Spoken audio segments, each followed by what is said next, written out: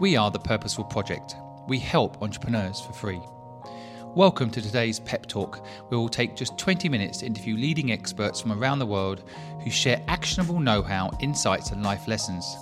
To hear these incredible insights, follow us on Spotify, Apple Music or anywhere you listen to podcasts, or you can simply visit thepurposefulproject.com, sign up to our mailing list and get the podcast in your inbox every single week. Hi Joe, welcome to the podcast. Thank you so much for giving up time today to share your knowledge with our audience. Could we kick off perhaps by you telling everybody listening a little bit about yourself? Sure, and thanks for having me today, Simon. Really appreciate it and the opportunity to talk to everybody. So my name's Joe Taylor. I'm the co-founder with my wife Carly of a snacks business called Real Handful. We launched the business back in 2016. Carly and I have both spent our careers within the world of food and drink at places like Innocent Drinks, Kellogg's, Heinz. Carly helped launch Beyond Meat into the UK market as well. So we've done a lot within the world of food and drink, and Real Handful was our first venture together doing something within the world of healthier snacking, as I say. Well, some big names you've thrown there, like Innocent and Beyond Meat have really made a mark. So, what a great background. How did you lead to this business of your own? How did that happen? Quite, I guess, organically over time. So I think I'm not a born entrepreneur. I think some people describe themselves as born entrepreneurs. I think it had always been, starting my own venture had always been something that had niggled away and had been there in the background. And I remember after uni going off to Sheffield Uni, did a little summer school on entrepreneurship, and you could kind of go along for a couple of weeks, write a business plan, get it torn apart, and I came away from that realizing that I definitely needed to go and get a few years of experience under my belt within the world of work. So after uni, I went off to IBM and then followed Carly, my wife, into food and drink, which is, I think, the first big thing for me was finding the industry that I love, and for me that's food and drink. I never tire of talking about the world of food and drink. It's tangible. It's something that's relevant to everyone. It's got so many kind of facets to it, from Michelin star cuisine through to the kind of stuff we do, which is more kind of everyday snacking and trying to make those little moments special. And then having worked within food and drink, predominantly on the commercial side and moving around from, had the opportunity to go and join Innocent and then Kellogg and Heinz, and Carly was building similar experience. I think we got to the point by 2013 where we were both kind of 15 years into our career, had built a good amount of experience, hopefully started to understand how you kind of join all the dots of bringing a product to market. And that's what really gave us the confidence to give Real Handful a go. I think was just having a little bit of having been there and done that. And for us, despite having mortgage and kids and things like that for the first time, probably felt like the right time to kind of back ourselves and take that risk if we were ever going to. So and then part of our journey has been trying to do that, as I say, as parents with young children and a mortgage, and trying to do it in as low risk a way as we can do. So our motto versus other stories you hear has always been, we've never wanted to kind of put the house on the line. So it's always been gradually. And that meant 2-3 years from registering the business and the idea through to launching in February 2016. And then it wasn't until 2019 that Carly joined the business full time.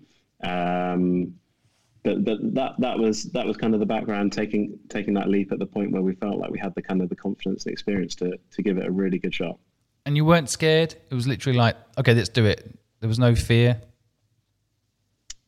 I guess that comes down to trying to manage the risk, isn't it? So I definitely wasn't scared, because I'm definitely excited about working for myself and setting the direction and surrounding ourselves with people that kind of help us on that journey. So it's never felt particularly scary, but once it became a real thing, there have definitely been scary moments in the journey of the business when you're looking at funding situations and product situations and customer situations. You're always one email or phone call away from disaster, it feels like. So you definitely feel like you live under a high level of threat day to day than you do when you're working 9 to 5 for somebody else.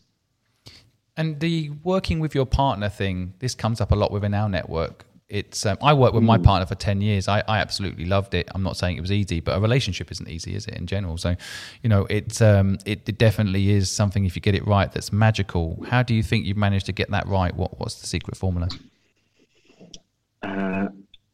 I don't know if you ever know if you've got it right, but we definitely enjoy it day to day, and it seems to be working. I think first and foremost, we're both food and drink geeks, so it's a lot of the conversation at home anyway. So business does tend to kind of overlap into home time once the kids are gone to bed, and we need to kind of wrap up on any last topics of the day that we're covering off. I think for us, we're quite fortunate that Carly and I are very different. So we both work on different areas of the business. So there's quite a clean separation from I'm the sales kind of product development, the kind of person who gets excited about the what's going to happen 12, 18, 24 months down the line.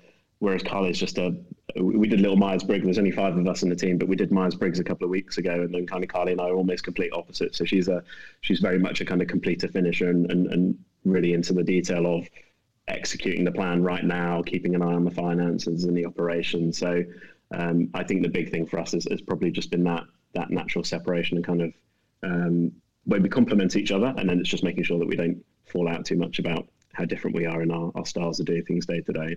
Good advice there, and having very separate job roles but the same moral code is how I sometimes describe it. I think that's yeah. And having the same passion really helps. I personally find working with my partner it makes life easier. Because you're not, 6 o'clock, where are you? Oh, you're still working, don't you love me anymore? It's like, oh no, you get torn between the love of the business and the love of your life, right? And no one wants to be caught in that situation. But did you have the 3 kids when you started, or, has this been a progression over time? We had 2 at that time. Oh, no, we had 1 when we registered the business, 2 when we launched, and then the third Louis kind of followed not long after. Wow, well done. They're definitely getting to the, definitely a juggling act. But I think it's equally, and I think there is that kind of stereotype and probably that feeling that giving these things a go before you have kids is easier. But I think actually for us, kind of having kids is a really nice distraction between 5 and 8:30 every day from.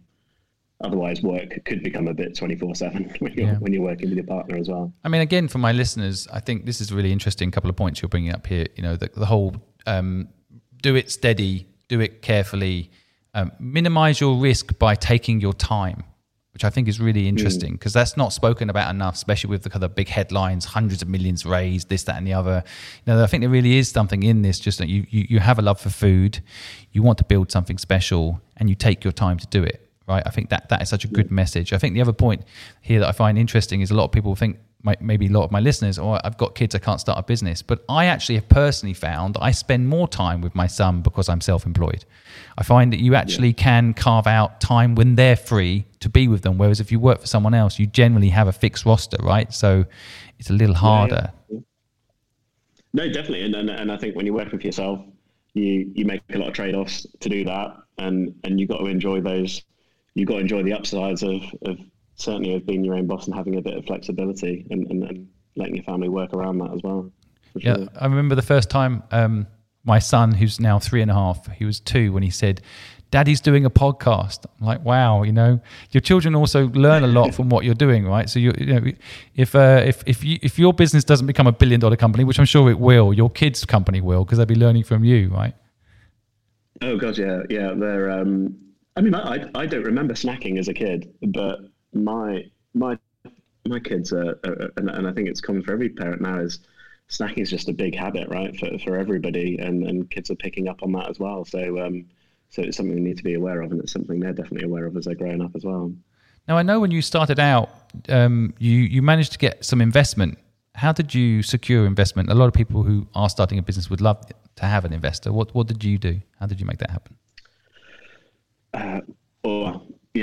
Investment's a big topic, and one that we've definitely done in a non-traditional route versus the kind of the big investment stories, like you say, the big raises that you read around the press. So our investment journey is probably very similar to, as you say, the description of taking our journey kind of slowly but surely. So in the early days, we had a little bit of friends and family investment, which is enough for us to kind of mock up the concept of what we wanted to do. So kind of the inspiration point for Our Handful, by the way, is kind of trail snacking, having had those snacks in America. So it's fruits, nuts, and seeds. It's plant-based stuff blended with a bit of confectionery, executed with flavor. So from that starting point, we raised initial investment by scoping the market, writing a business plan, trying to get a bit of confidence from friends and family to allow us to then develop a product range, get into some factories, trial some products.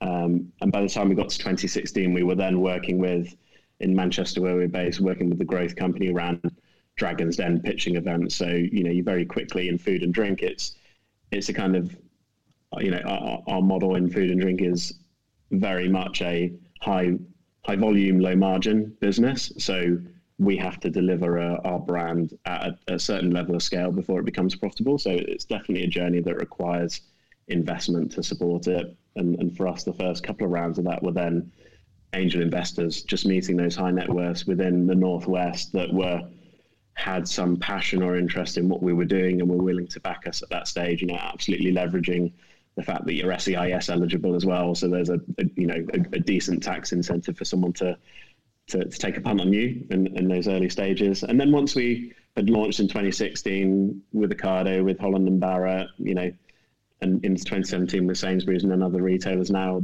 that's become a little bit more formal to the point where at the end of 2019, ahead of 2020, we had our first kind of mini private equity investment from Northern Powerhouse. That's a British business bank backed fund. So it's kind of a mini VC fund that's there to really help local businesses in Northwest area that are ready for scale. So for us, it's been about, by the end of 2019, we've proved ourselves. We've got this grocery distribution. Now we want to accelerate things and what the right sources of finance is to help us achieve that as well. But it's definitely been the area of the business that's been the biggest learning curve, that's caused the most sleepless nights, is just understanding how you keep the fuel and the fire of the thing, particularly in the early stages where you don't really always get every decision right. You don't always get every customer listing kind of rocketing from day one. There's an iteration to this thing as well. I think a lot of people dream of having a product business like you've got, but I think the upfront structure is really tough, isn't it? I mean, I was reading that, and it might be out of date, but you're in over 1,000 stores across the UK and on major retailers like Ocado and Asda and Sainsbury's and Waitrose.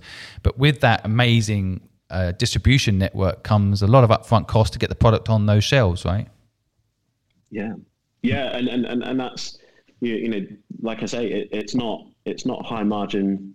It's not high margin play. So it's it is very much about within food and drink trying to hit that tipping point as quickly as you can do as a business to work with those supermarkets. And I think from the outside, people look at that and, like you say, they look at the distribution points, they look at the customers they're working with, and they think job done. But like you say, there's a lot invested to get to that point. And then the real measure of success is the other half of the journey, which is people that have never met you or come across your brand before, discovering a brand, adding it into their repertoire, coming back to it on a regular basis as a product that they can turn to on a daily, weekly basis as well. So it's there's certainly an element of funding ourselves to get to that first point, but making sure you don't forget the second half of that journey as well, which is making sure that you're out there shouting and people are able to hear and know more about what you're doing. And tell us, if you went back to the beginning of building this business and what would you do differently? Is there anything that jumps out at you that I wish I'd known this? Again, thinking of my listeners that might like to learn from your failures or successes. Yeah, I think it's a really interesting question because hindsight's always golden, isn't it? And it's always easy to look back in reflection. I think our biggest thing, we work within the world of snacking, and as I say, our start point was trying to bring trail ingredients, which is a really big category in the States, and fruit and nut snacking, which is popular in the UK, but is very led by kind of supermarket owned labels. And so for us, one of our big things was trying to create value in our brand going into that category. And I think the one thing that we probably got wrong and we didn't listen to quickly enough within the journey of Real Handful was what the sales data was telling us versus what the buyers and customers that we met face to face were telling. So we've learned by working with major supermarkets, and I think this probably parallels to other industries, is there's a real difference between talking to somebody about what you want to do within a category, between someone trying your product, experiencing your product and thinking it's a real positive, to your product that someone's never seen before in a part of the country that you're not in, picking your product up completely remotely. So we started off creating snack mixes, and we were probably over engineering a little bit. We were adding very premium ingredients in. We were flavor infusing fruits to bring new flavors to the category. It was hard enough to explain the value in what we were doing when we were at a trade show, a BBC Good Food show, talking to somebody. People enjoyed the snacks whenever they tried them, but trying to communicate that through packaging on supermarket shelf is a really, really difficult job. And we've taken that learning a lot in the last 12 months as we've been working on our plans post-COVID, and a big focus within the business on our savoury snacking ranges to adapt, taking that learning and applying it to new products that we're launching going forward. So, things like this year, launching savoury snacking, we've launched savoury mixes, but we've also just launched a peanut as an example. And we're taking that product through a baked rather than fried or roasted journey. And we're just trying to iterate something that's really familiar and really simple for people to understand, and just do it better and present it in a better way. And I think there are lots of really good examples of businesses that have done that successfully within food and drink, rather than trying to over-engineer a solution and try and drag consumers on that journey, try and take them on the journey through simpler steps with just better versions of the things they're used to day to day. It's an interesting one. I think, again, I know a lot of people that listen to our podcast, they have a tendency to overthink things, right? You over-engineer things. And I was just looking at Marks and Spencer's stuff, and how interesting it is that I don't like their plastic policies, a lot of stuff covered in plastic. But what's interesting is they literally just take a product and they wrap it in plastic. So you can see it. The packaging is the product, you can see the fish, you can see, they literally, there's hardly any labeling, because they could just say, look, here it is, just you can see it, which is an interesting one, isn't it? It's like going back to basics. It's like thinking about it so much, you do hardly anything.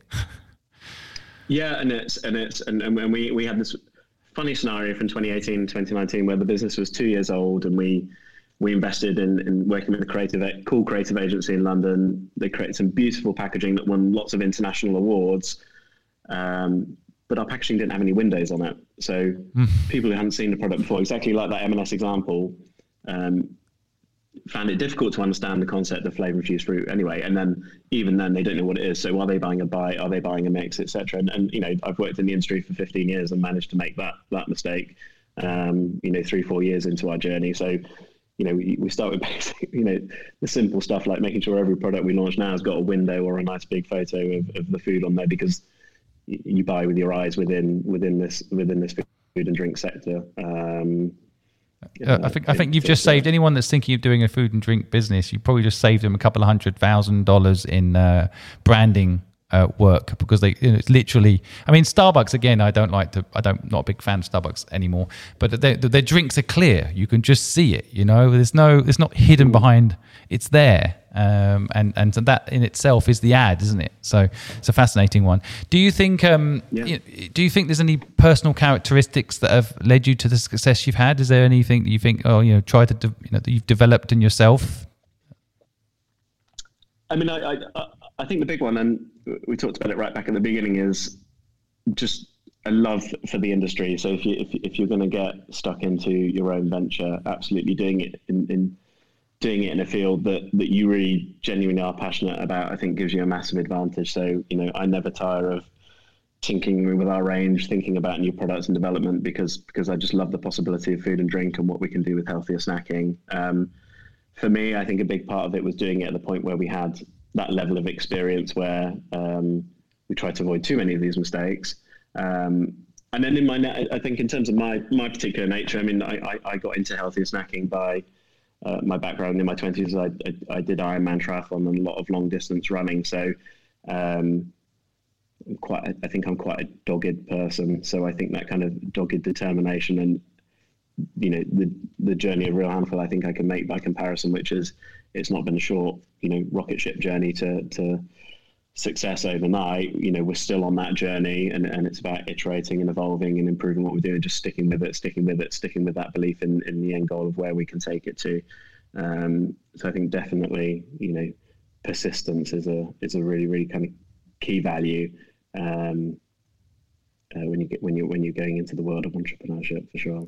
Do you think one of the things a lot of people ask us is like, what's my purpose? What would I love to do? Did you really think that snacking would turn into a business for you? I mean, everyone loves this. Well, most people that I want to be friends with anyway, like to snack. If you don't like to snack, I actually think there must be something wrong with you.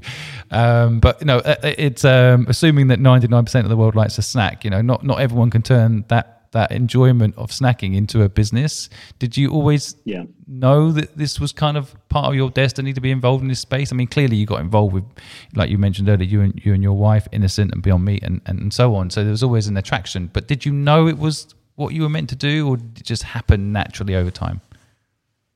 No, it from kind of 2006, 2007, when I was becoming much more, I was working at Innocent at that time. I was becoming much more conscious of what I was snacking on, particularly in relation to exercise at the time. But then you work in the industry, you become more aware of it. I mean, it comes back to our vision with Real Handful, which is we want to make healthier snacking more prevalent, more fun and tasty, and more affordable as well. And I think when you look at snacks by consumption in the UK, aside from fresh fruit, which is number one, the next two are crisps and chocolate, and none of the rest of the top 10 are nutritious foods. So,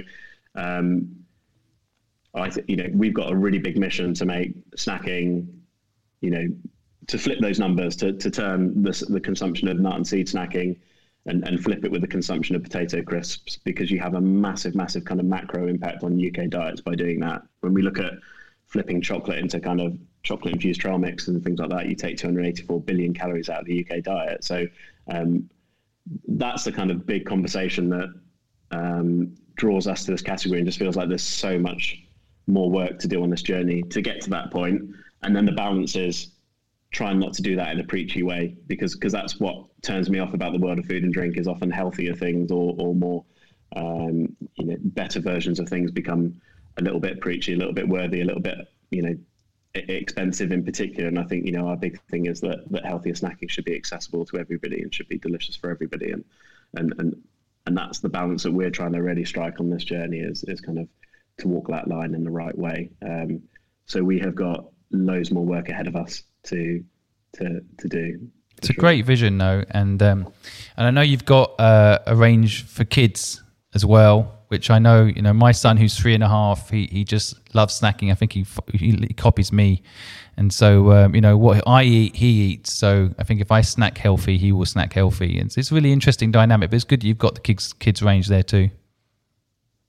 Yeah, you've got to have a bit of balance. And I think what we didn't expect as well is our kids love the nut snacks. And obviously with allergies and things like that, you have to be really, really careful. But a lot of the nuts and seeds that we use in our products are a really kind of great slow energy fuel for kids as well. I think a lot of kids snacking has gone down the route of kind of sugar and fruit carbohydrates, which isn't a bad thing at all, but obviously needs to be balanced out slightly. So I think kids snacking is something that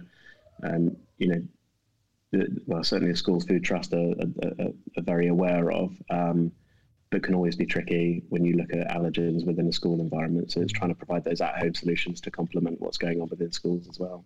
Yeah, and it's just, my son has allergies actually, so I can relate to the point you're making. But I think that at the end of the day, there is, of course, also a massive obesity problem, both here in the UK and worldwide. And I think having tasted, as you say, healthy snacks for kids generally is such a good mission. And of course for adults too. But look, I could keep talking to you forever, because I feel like you've got so much entrepreneurial knowledge. I just keep you've got a business to run, and I want to let you go and run that. But I want to thank you for taking time out to share with us your insight and your journey and being a part of our podcast. Thank you so much. Appreciate it. Thanks, Simon. Hope you enjoyed Joe's insights today. If you did, do me a favor, click the links below, go visit his social media handles, give him a like. It absolutely will cost you nothing to do that. And if you're feeling hungry as I am right now, go buy some of his snacks and have some fun. Thanks very much for listening.